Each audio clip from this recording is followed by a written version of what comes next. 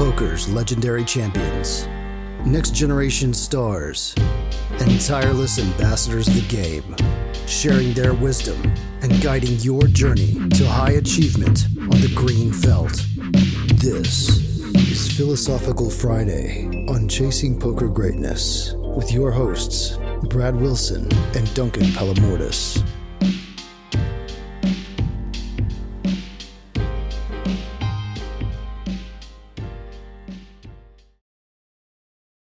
What is up, everybody? This is Duncan Palamordis, and I'm joined today by Peter Birmingham, and we have another episode of Philosophical Friday. As you can tell, the setup today is a little bit different. Brad Wilson is not with us because he is busy with some very important parent duties, and as Christmas and holidays are on the way. So we're trying to fill in for him and Peter. Welcome, and really happy to have you here. Join us to the podcast and to talk some pretty interesting things. How are you today? Very good. Great to be here. Thanks very much, Duncan, for that introduction. As Duncan said, I'm filling in for Brad today. He's busy. For anyone, obviously, nobody's gonna know me, or at least most people won't. I've been a student of Brad and a member of Greatness Village for the past 2.5 years.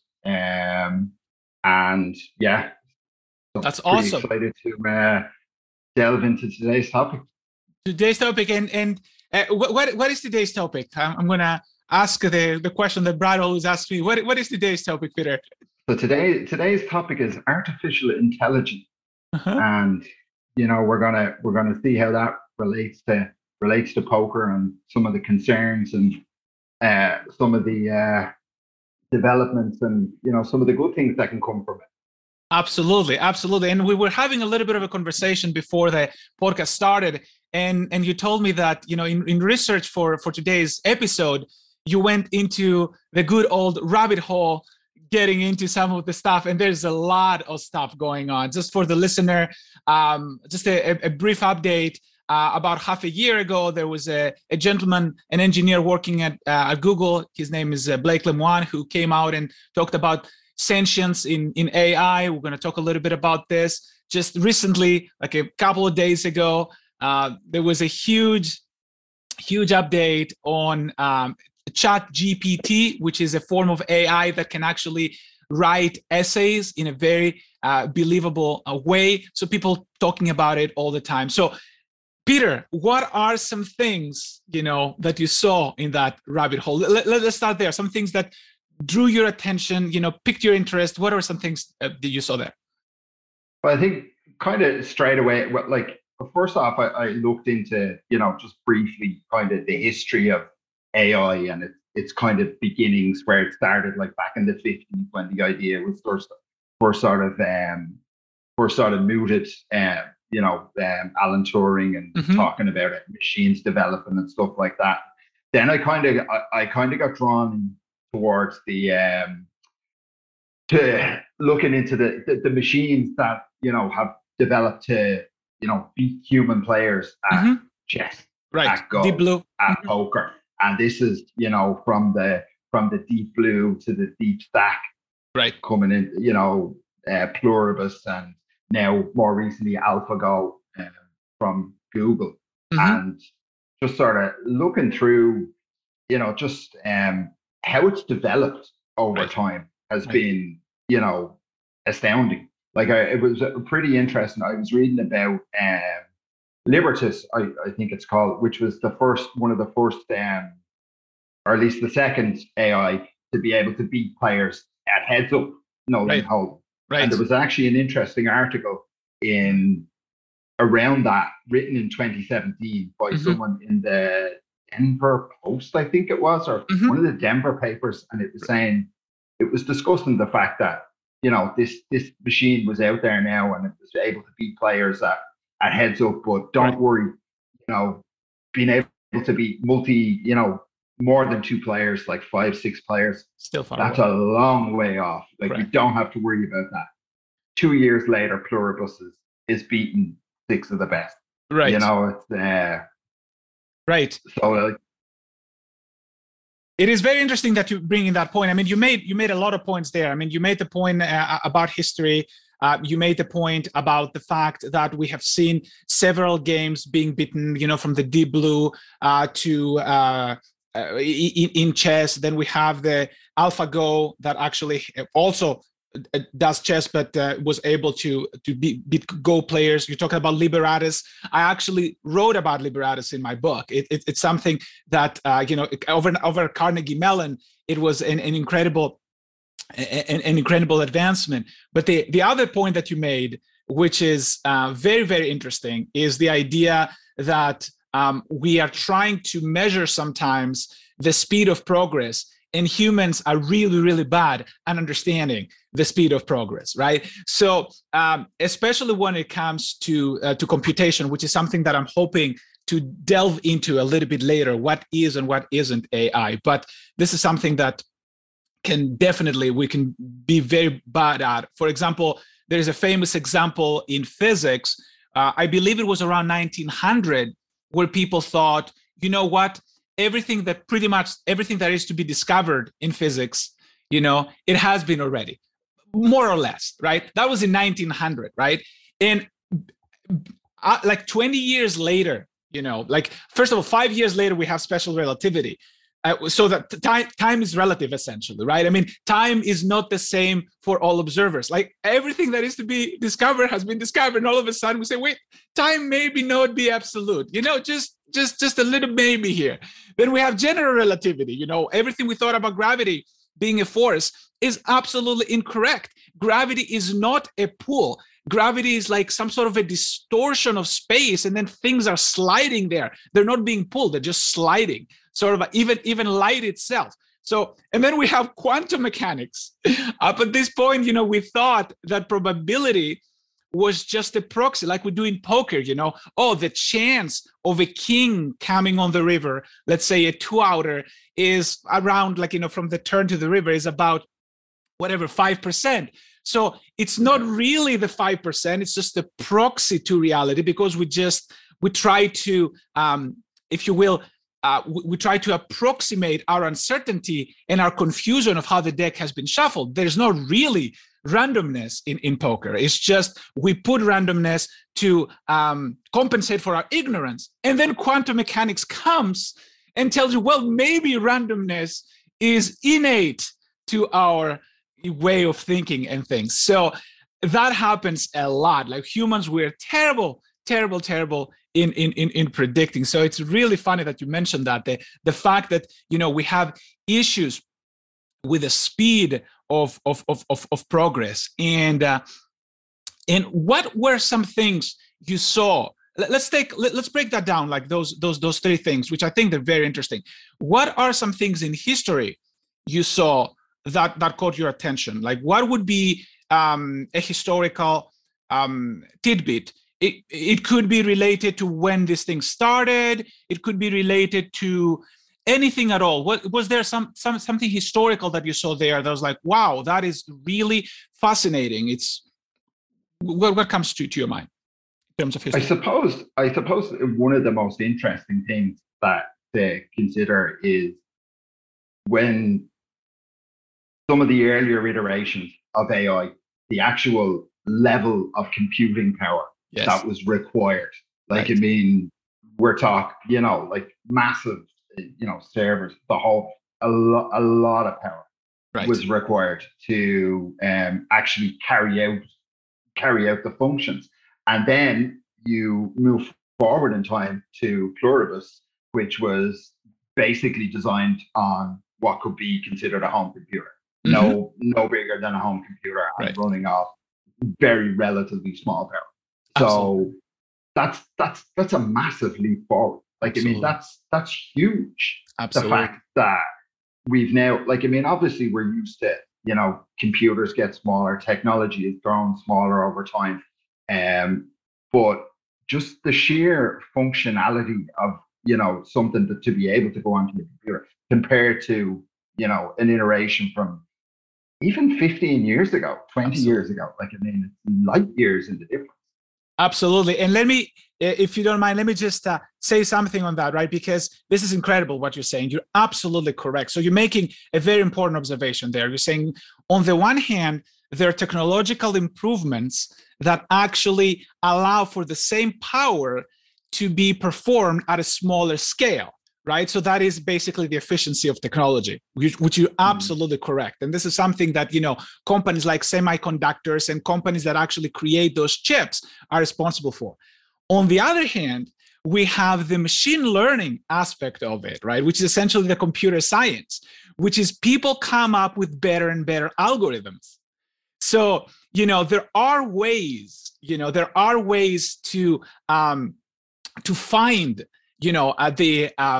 what you're looking for. Like to give you like a classic example, because this is stuff that, they really fascinate me. If someone, let's say, here's an example of what I mean by a better algorithm that hopefully, for the listener, for the uninitiated, we don't necessarily want to get technical here. So let's say that you and I, Peter, we play a game, right? We play a game, and I'm thinking of a number. To keep it simple, let's say that number is somewhere between 1 and 100, right? And then you try to guess that number, but of course you need a little bit of help, right? So you can ask me questions. Is the number, you can say, is the number 17? Is the number 18? So you can, obviously, one strategy would be, is the number 1? Is the number you're thinking 2? Is the number you're thinking 3? But if you're allowed to ask yes or no questions, there's something better you can do. Perhaps, you can guess what that is. Like, what would you do? How would you try to find, my number, if you're allowed to ask yes or no questions? Like if we were to play like that. Obviously, if it's between 1 and 100, very first question, is your number below 50? Exactly. And this turns out to be one of the optimal ways to start the game. Exactly, because straight away you have the field. So you have the permutation in play. Exactly right. So you have, you narrow down your field to exactly half. Now, someone may say, well, maybe Duncan a little bit, and maybe that Duncan, he likes specific numbers a little bit more than others, and that can be factored in. And indeed, when AI get that information, they will factor it in. But all else being equal, having no other information, the best way would be to narrow down to half, and then you start with 50. Whether we get to the upper half or the lower half, then we get to the 50-50 of that. And before you know it, you can actually get that number with 10 guesses, roughly speaking, right? Because I said 100, not 1,000, not guesses. We can get the number down with 7 guesses, because 2 to the 7 is 128. So it's logarithmic. This is called a very efficient algorithm. It's a very efficient algorithm that can actually find results much faster. And there is a huge progress in computer science. So there's both progress in terms of technology, people find better ways of doing things, and in terms of algorithms. What was something that fascinated you in terms of specific game-related results, whether it was, chess, whether it was Go? People have made progresses also in backgammon.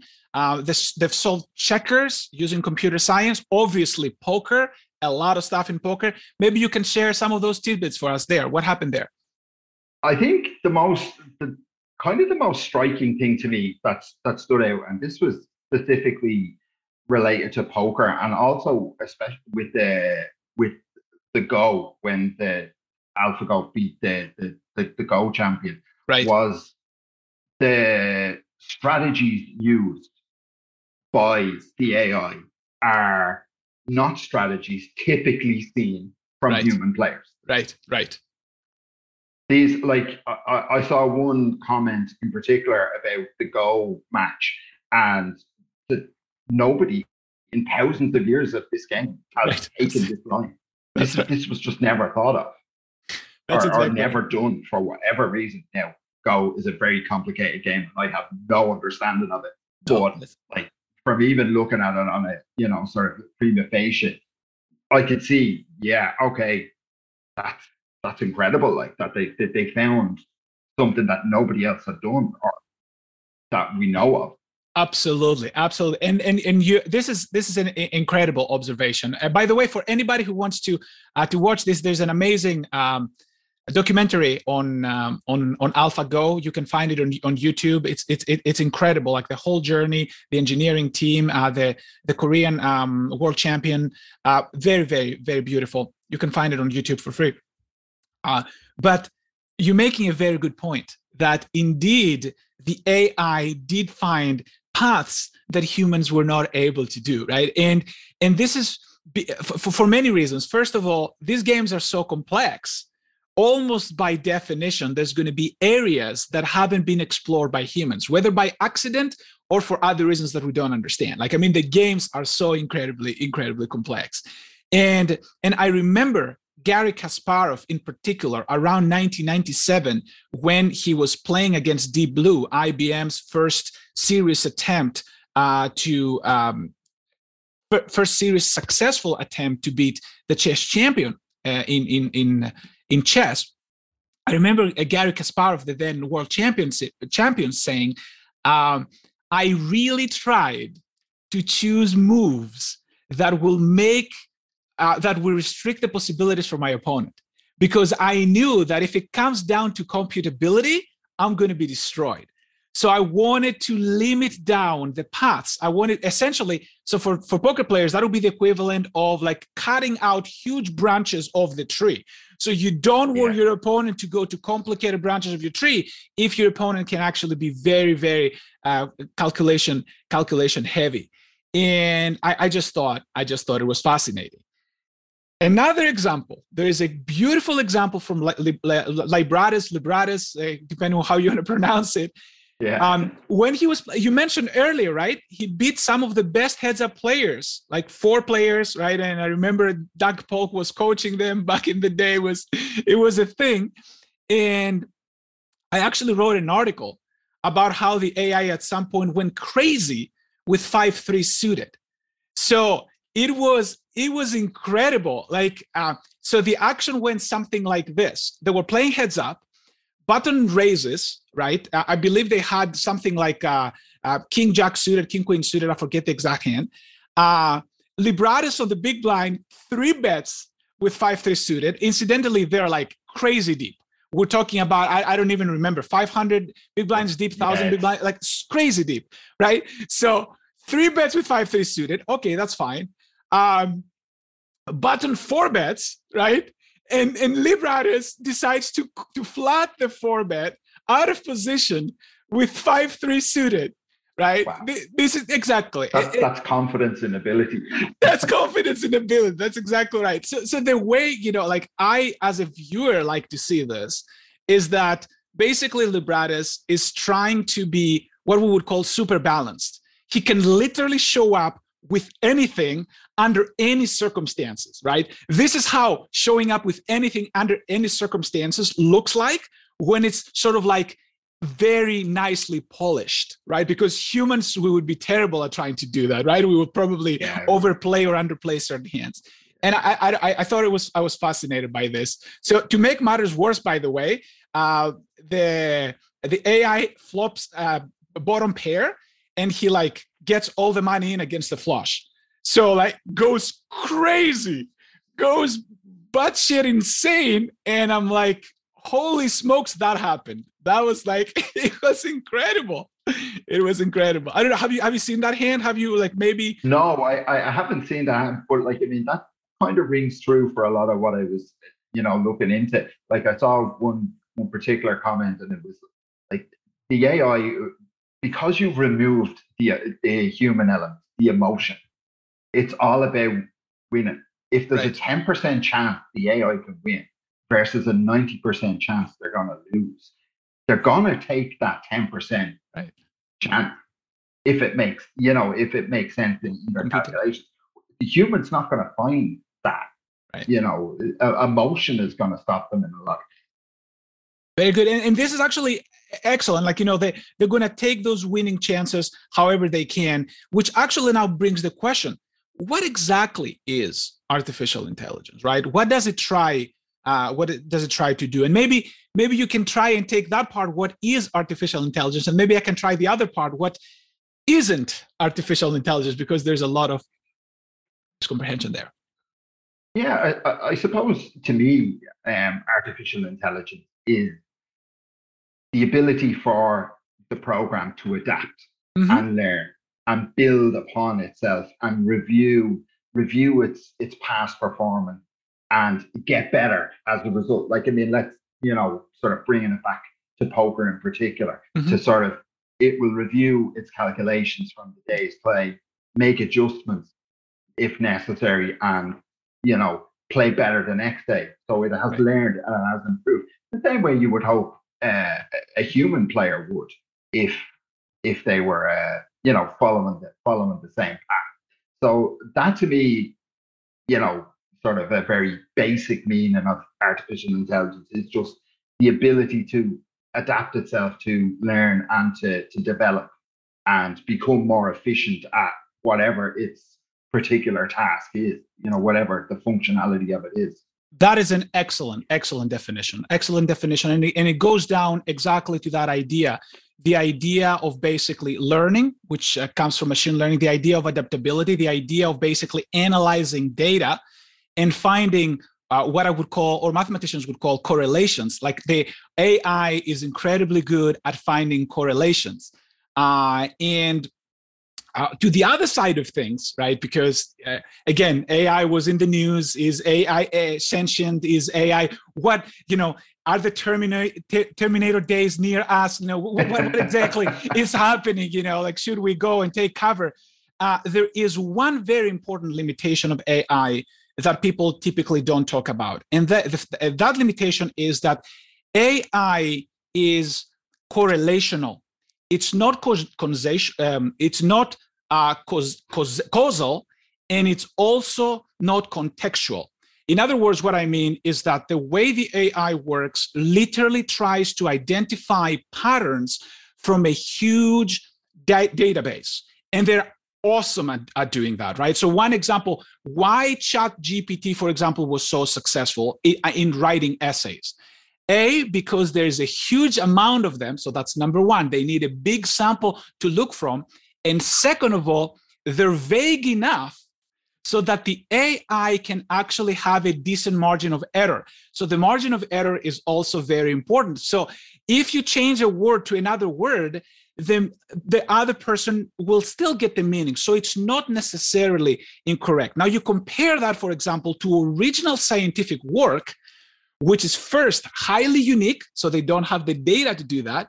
And also, there's not room for margin of error. You change one digit in your entire calculation on something, and all of a sudden it's incorrect, right? So that's why this is one thing that AI is not good at. And indeed, Stack Exchange banned ChatGPT. For those of you who don't know, Stack Exchange is a place where you ask scientific questions and get scientific answers, accurate as accurate as possible, of course.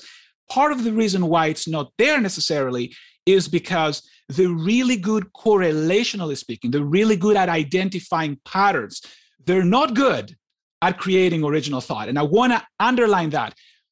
For all of our progress all of these years, AI are still glorified imitators. They're not original thinkers, right? This is very, very important. And of course, I'm happy to have that conversation, a little bit further. I don't know, what are your thoughts about, have you found in your rabbit hole any original thinking from AI? What are your thoughts, Peter?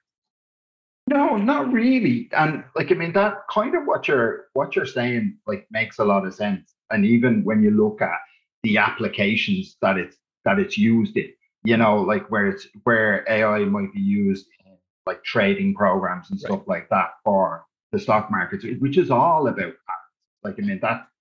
That's what traders were doing for years before they had any sort of computer algorithms helping them. And that's what it and then for database searching, medical stuff, crawling through legal database, any of these applications for it, that would make a lot of sense. But it's not going to, based on what you're saying, and it makes a lot of sense.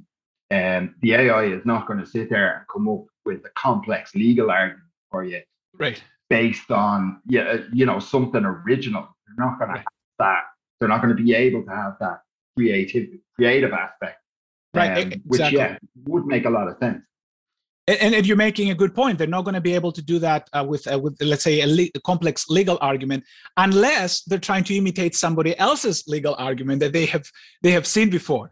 Yes, of course. If it's a regurgitation process, if it's really citing case law or something like that, well, yeah, AI is going to be nailing it. Like, but yeah. Exactly. I remember I had a friend of mine who used to argue that, Duncan, what if we had somebody who knew all the information out there on the internet, right? I mean, somebody who knows every little bit that's out there in Google. Isn't that, like the smartest human being?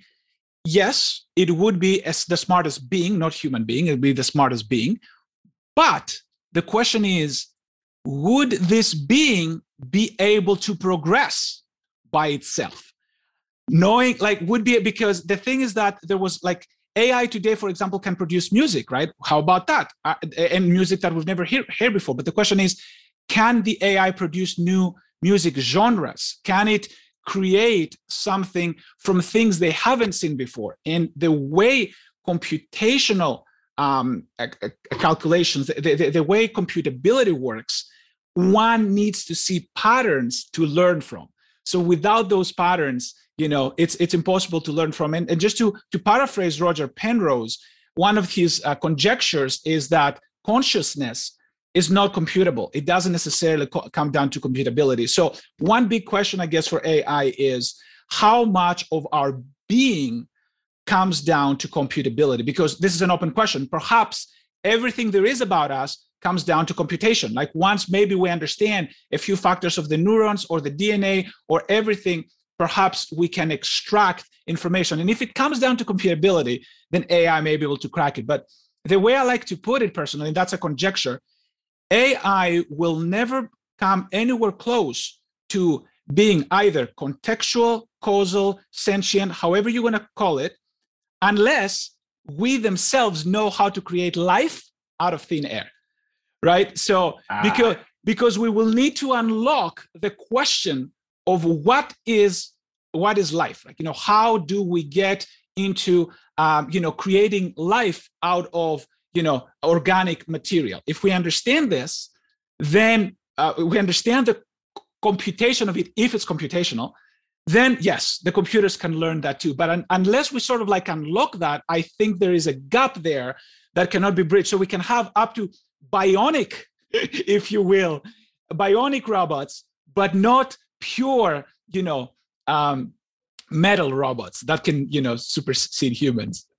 And to be fair, even from the science fiction realm, what you're saying, is on point, because right. Even in science fiction, anytime there's been sort of AI that's been, fully sentient and able to, feel it, even if it wasn't feeling emotion, but even to think creatively on its own, it's always had an organic component. Right. It's always had some sort of organic component. Right. No matter what film or what series it was, there's always been that element to it. So obviously, somewhere along the line, when they were, coming up with these ideas for shows, somebody decided, well, we have to have some element of realism. And, if you haven't got a living some sort of living organism within the system, it's not going to be able to do this. Very good, Peter. And is this so people? Yeah. So the bottom line is, don't be afraid of the Terminator. Be afraid of the Edge Runners, Cyberpunk. I don't know if we have any gamers in the audience. So half human, half robot. And this is actually an excellent segue. Because ethical concerns are really in the back head of people. And we were talking a little bit earlier, and you mentioned that part of the things on your research were ethical concerns. What are some ethical concerns people are having? What are some of your personal concerns? Well, I think sort of as a sort of a more general overview, one of the bigger concerns around AI is oversight. Mm-hmm. The level of autonomy as sort of people see more and more function in various areas to sort of AI, the level of autonomy seems to go down. People are not the actual oversight of it seems to go down. And that's maybe, that's maybe an area that needs to be checked. Mm-hmm. And regulations, look, we all know governments are very slow to act. It's like, Mm-hmm. it's like turning battleships trying to get them to do anything. But they are light years behind. Like, they're only just catching up to internet stuff. Right. Like, regulations surrounding the use of AI and, how it can be developed and stuff. That's an even bigger area. Like, that's a potential minefield, depending on how far the technology is going to go. And if they don't get out in front of it, there could be some very serious ethical questions down the line. And you're absolutely sorry. Yeah, sorry. That was just, that was sort of the general overview. Like, from a more myopic viewpoint, say from the poker standpoint, obviously, a bot that can, beat humans for a significant big blinds for hundreds over a large sample. It's a real threat. Like, it's a real threat, especially when we know that it can be done on, a small scale, that it doesn't take masses of computing power or massive servers, that this can be, all you need is the know-how. All you need is the ability to program it. And so that is a concern. Absolutely. How big a concern it needs to be, that's a bigger question. This is not something that everybody can, create. It does take a lot of time, and how many iterations of these things are out there? Is there something close to Pluribus deployed as we speak in the online streets? Right. No, this is hard to track. Very hard to track indeed. And let me just say, this is not myopic at all. Like, what you're describing right now, regulation is a really big issue. And Brad and I, we often talk about regulation in other aspects as well. And we're worried that certain areas might not be regulated properly. That doesn't mean not regulated enough, but properly is certainly the word that we're trying to understand. Right? Because I know a lot of poker players think, maybe we don't need more regulation, we need less regulation.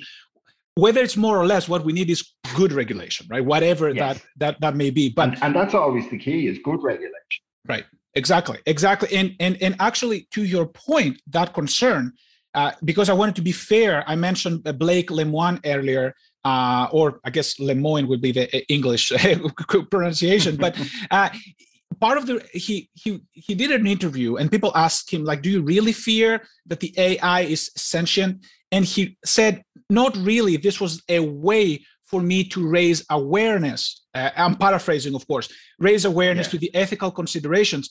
And just, even if we're right about this speculation, if you will, even if we're right about the postulate that, we're not threatened by a Terminator, we're threatened by an edge runner, so to speak, a bionic being, that's still a huge threat, right? I mean, even if, the AI at its current state, even if it's not sentient, they can still perform a lot of things that can be dangerous, like go to an automated factory, take a self-driving car, which, by the way, disclaimer, I'm invested in companies that make self-driving cars, so I'm actually not Tesla. So NVIDIA, for anybody who's interested. But the still, and I believe in that technology, but still there's so many things we don't understand. So there are potential dangers there. If we get it wrong, self-driving cars, they don't need to be sentient to cause a lot of accidents. And I'm not saying that, the rate of accidents in self-driving cars is high, but these are real concerns, a priori concerns, like real concerns. What are some positive things that you think AI can actually help us with in the future? I suppose, like, general efficiency at performing tasks, like, that's at a basic level. Like, if we consider, again, we'll consider poker and how it's played. If we watch say Pluribus playing, and what how that system tackles various opponents, and using various bet sizes, we can learn. That's where we can learn from it. in real time by, you know, playing against it. This is a thinking. This is a, you know, it's calculating. It's a calculating system. Whereas, like, I mean, people are you're training on something like IO. It's all based on inputs, and it's inputs that you've made or somebody's made for you, but it's limited. Whereas if you're playing against a genuine AI or training with or learning from, there are no limits. Like, it's whatever they have calculated in that moment. And that's what we do. Like, I mean, that's basically what the best human players do, is they make adjustments on the fly. And absolutely, what you're referring to, like, you know, essentially neural nets, that's how they that's how they work, right? I mean, essentially they are live, so to speak, right? They never stop learning. Any new experience becomes a new data point, so they keep playing against each other, and then they incorporate all that that element into it. But what sounds to me like a very interesting observation again that you made, Peter, is that essentially we teach, and I'm using the royal we, of course. We teach a software like Pio, for example. We teach how to calculate things, and then it teaches us some opportunities that we can look for specific inputs, right? So there is a little bit of a back and forth.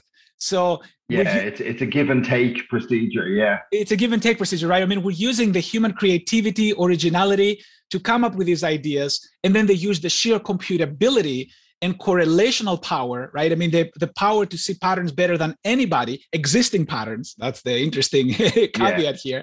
And then we learn about patterns that, you know, our limited cognitive capacities haven't allowed us, you know, to see. We look at directions that we may, honestly, may not have the time to look at. And that's exciting, you know, like that computability is exciting.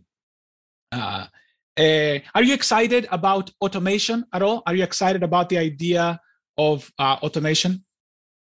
I like automation. I think automation is a good thing in general. I think it makes us more efficient as a society. In general, long term, it will keep costs down for any number of sectors. And like, there are plenty of sectors where costs spiral out of control, like the health sector for one, especially like you living in the States. And if there's any way that AI can sort of reduce those costs down long term, that's a huge social benefit. I do like automation.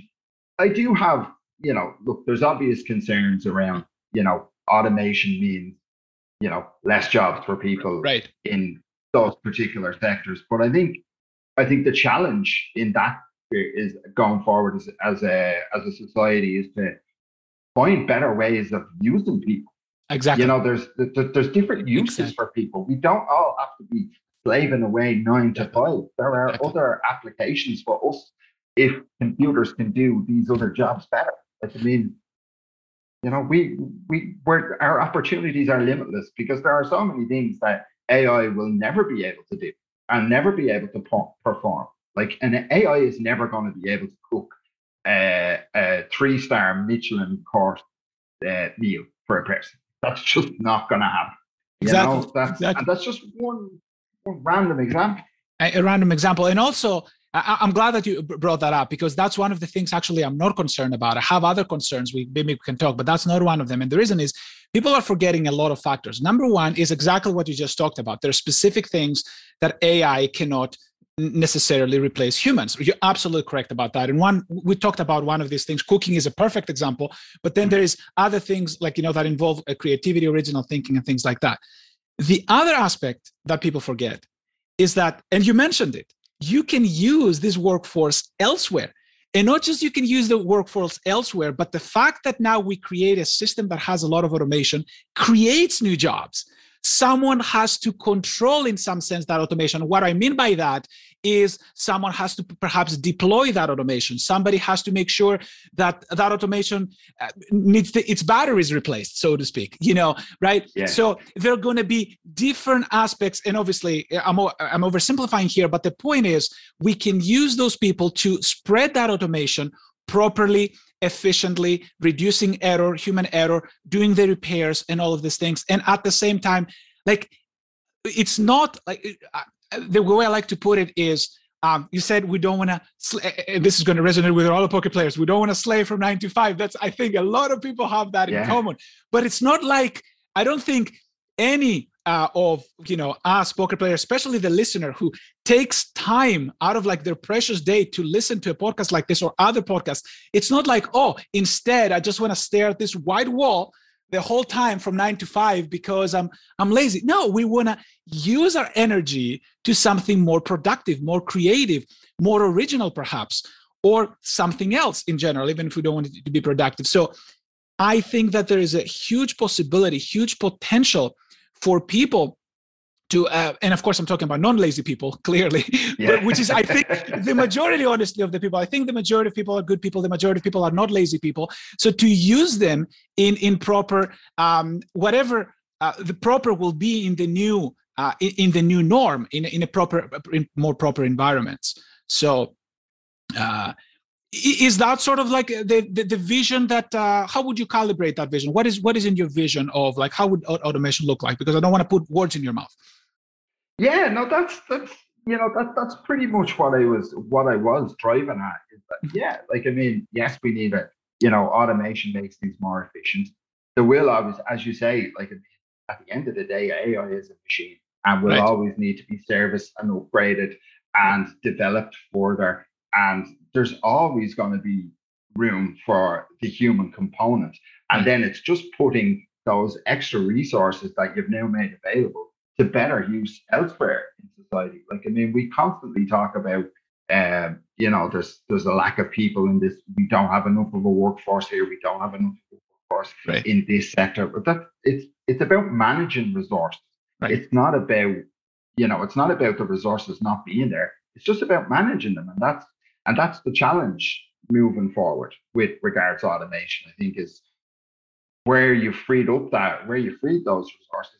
How to educate people to move to different sectors, and there's the possibilities are endless, and automation can make so many more things possible, as well.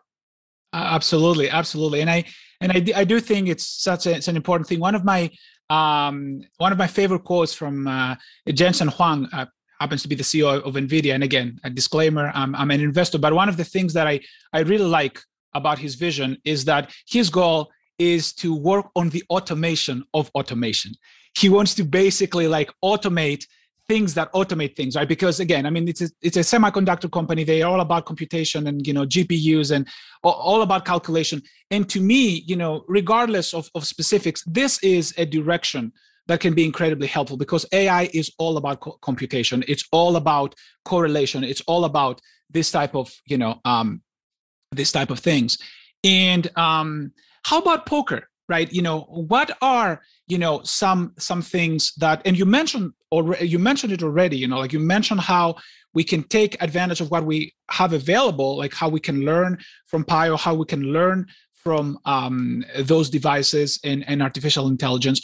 What are some things you perhaps hope we can get in the future? What are some concerns you may have? Let's start with the hope, and then we can get to the concerns. What are some things you want to see from AI moving forward as it pertains to poker, and how would you use it, to improve your own game? I suppose, like, to see, like, I mean, a lot of the training products that are on the market, they're pretty much like, I mean, anything like Pi, anything that's sort of, GTO based, like Pio or GTO, which is all the whole plethora of, they're all running solves. They're all coming off the same. Somebody has sat there and put those solves in. What I would like to see is an actual artificial intelligence trainer that is gonna play against you, that is gonna adapt to you, that can take your hands, look at them, give you options, based on, whatever computations you can make. Say maybe this, you could have done this here, or you could have done that here. And it's based more around reality. And I like it. Like that will factor in then. It will bring in like there would be a lot of elements of MDA in there as well. Right. Like, I mean, it's going to collect that data and Sure. it's going to use that data and it's going to use that to exploit Sure. the pool as well. So I think that's probably, you know, the hope that you would have something like that. Whether that's a good thing or not, I don't know. Yeah.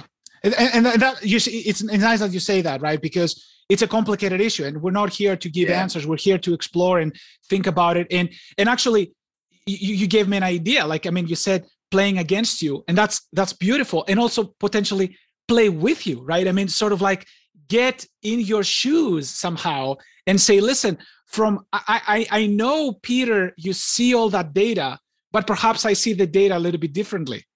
Because of my, you know, sort of like computational skills, says the AI, not in as essential. You understand what I'm saying? I'm metaphorically speaking. Yes, absolutely. Yeah. Do these calculations, and perhaps this is what I would do in your shoes, given your play style. You know, like that. Like this is a beautiful thing. I've never thought of that. It's an excellent way to take advantage of the dynamic part of the AI that you alluded to earlier, right? I mean, because Pio is static, right? Somebody programmed it.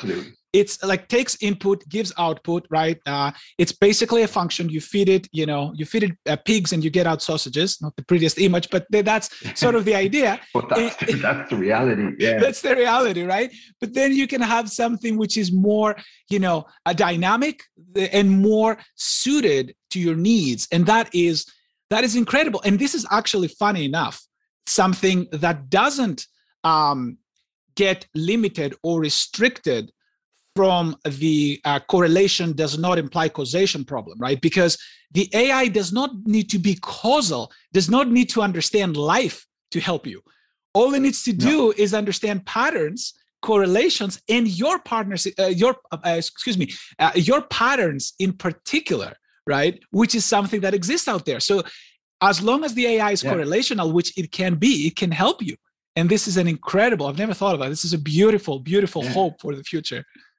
And it doesn't matter what way players adapt, because at the end of the day, all that means is the patterns change. And all it needs is, you know, a sample size, whatever sample size that is, to start seeing what the new patterns are and to adjust based on that. So it will constantly evolve. You know, off that, rather than this, you know, mind numbing, everybody's trying to break it down to know an exact frequency of, you know, like, I mean, that's boring.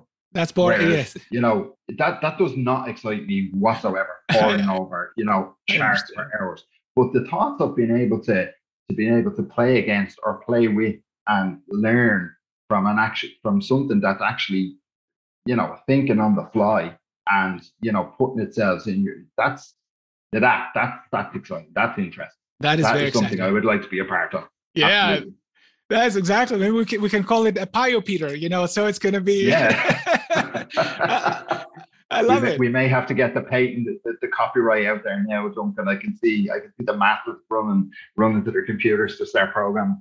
That's exactly right. But, you know, until then, I'm going to be using this. So, you know, for future reference, you know, I'm going to call it the Pio Peter. I really love that idea. It's really, really, really, really cool idea. And I mean, not to be party poopers or downers or anything like that, but we're realists, right? So what are some things that we legitimately, as poker players, are worried about? And we should, you know, you already mentioned, of course, the ethical considerations of, you know, data mining. And this is a topic, you know, in and of itself. Yes, I mean, it's crazy topic to talk about, and we're thinking of exploring it at some point. But what are some just concerns that we have as poker players? What are some things, and also for the listener, potentially, you know, as we get into that era, to protect themselves? Yeah, like, I mean, I suppose, like, I mean, obviously, like, first and foremost, I mean, if you're playing online, like, having watched, and I actually sat and I watched through some of the hands that Pluribus played, just to kind of get a feel for what was, because I hadn't actually watched any of this stuff. And for all intents and purposes, you would think you were playing against some sort of, you know, maniac recreational. with all the Right. different sizes and Right. everything that was happening. And it was like, if I did not know that I was watching, sort of a winning strategy, I would Right. have thought, I want to sit to this player's Right. immediate left, because this guy's nuts. Like, I mean, Right. some of the stuff he's doing is crazy. Right. But you to be actually able to detect anything in its patterns of play would be extremely difficult. Right. So you're relying now on companies like PokerStars or GG developing their own security AI Right. to be able to detect the actual program in the system in some way. And that's a whole different set of challenges with Absolutely. the availability. Like, I mean, it doesn't, like, I mean, an AI does not even have to be hosted on the computer that somebody's playing on. It could be screen scraping and, printing out results beside somebody. It's Yep. like, I mean, we know this happens with, Right. people using sort of dream machines, stuff like that. So that technology's there. That happens. That's part of the game. So I think when you're playing against something like, if you're playing against something like that and that's deployed on any sort, if that was deployed in any sort of scale, I think that could be the actual death knell of online poker for cash games. Cash games. And I think that's important. I think tournaments are a different beast,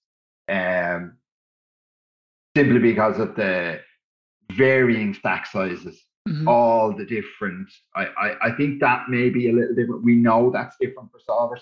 We know that kind of, it's harder. It's much harder with tournaments. But cash games, where you're playing at that kind of steady 100 big blinds constantly, it's that could actually, if something like that was deployed on a mass scale, I think that could really be, I know, like, the harbingers have been saying it for years off online poker side, but that could be the end. That could be, the death knell.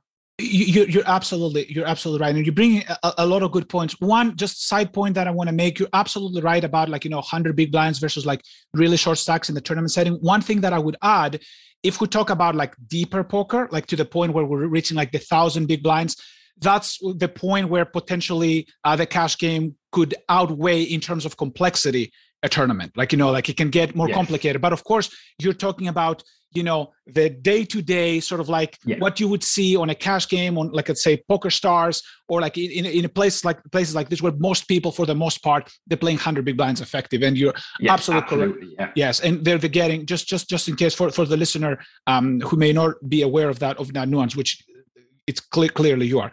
But you bring in two very important points that I want to really talk about. The first one is, you mentioned earlier, and this is very, very true. A player that looks like a maniac to us, right? I mean, we perceive it as a maniac, and they may be playing an optimal strategy.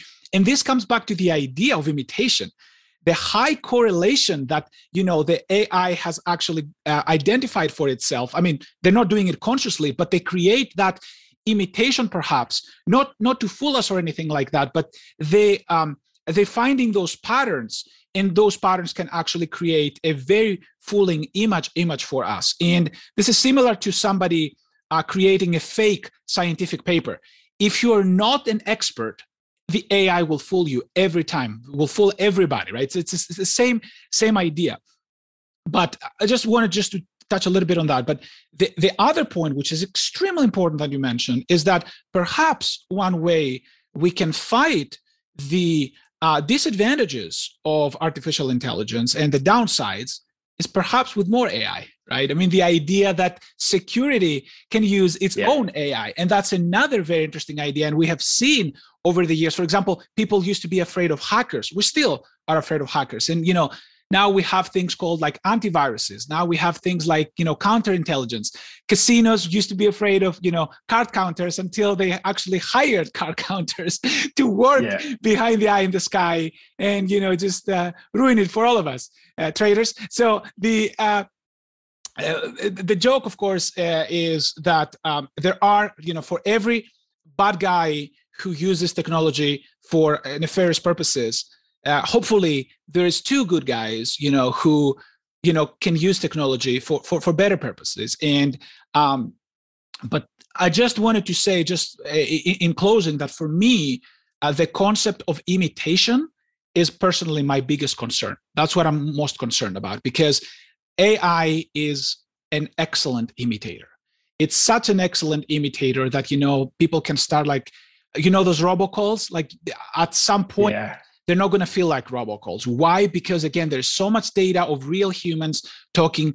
AI has improved tremendously on the way they're using speech patterns. So anything that can be imitated, that is the real, for me, concern, right? I mean, things, and you alluded to earlier.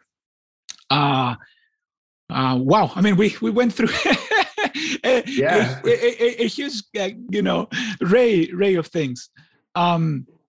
So, do you have any final thoughts? Any things that you saw or you wanted to address, like as we're talking today?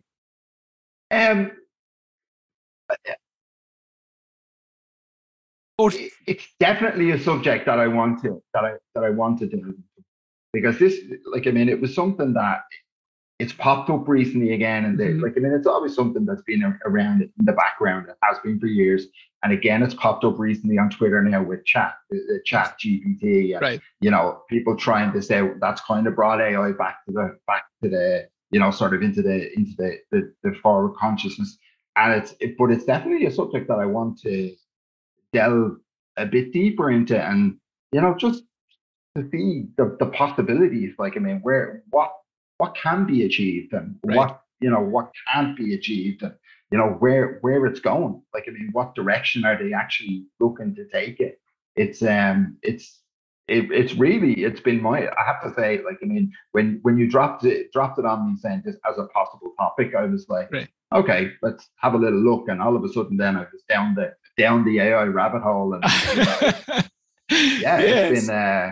It's certainly made for an interesting 24 hours, Duncan, this topic. Yeah, it is fascinating. It is fascinating. And I gotta say, Peter, I don't know for the listener, but I gotta say, I mean, you've done your homework, Peter. It was an excellent conversation. No, I mean, you didn't just go down the rabbit hole. I mean, you kept notes. I mean, you're very on point. I mean, you did your research. It's excellent. I mean, I really enjoyed the conversation. And for the listener, drop some love. Go to Greatest Village and drop some love for Peter. Give us some shout out. I mean, I think he was amazing. So I'm there daily. I'm readily accessible in Greatest Village. If anyone wants to discuss AI or other poker topics, I'm always available.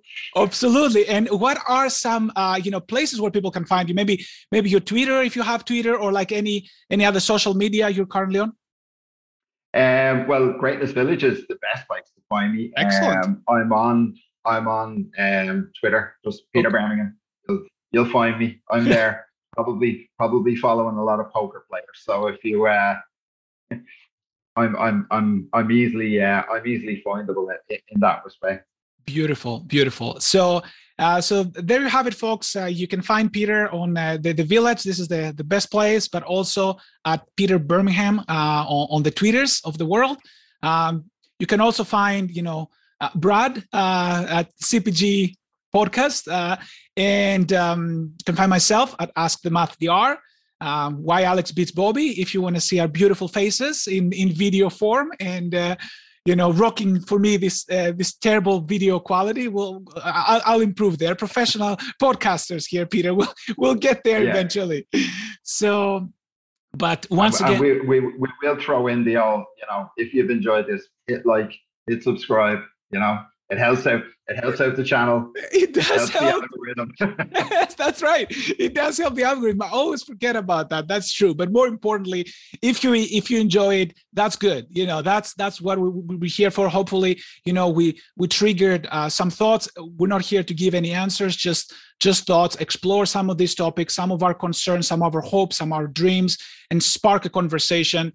And let's continue that conversation over at the Village. And Peter, thank you so very much for joining us today.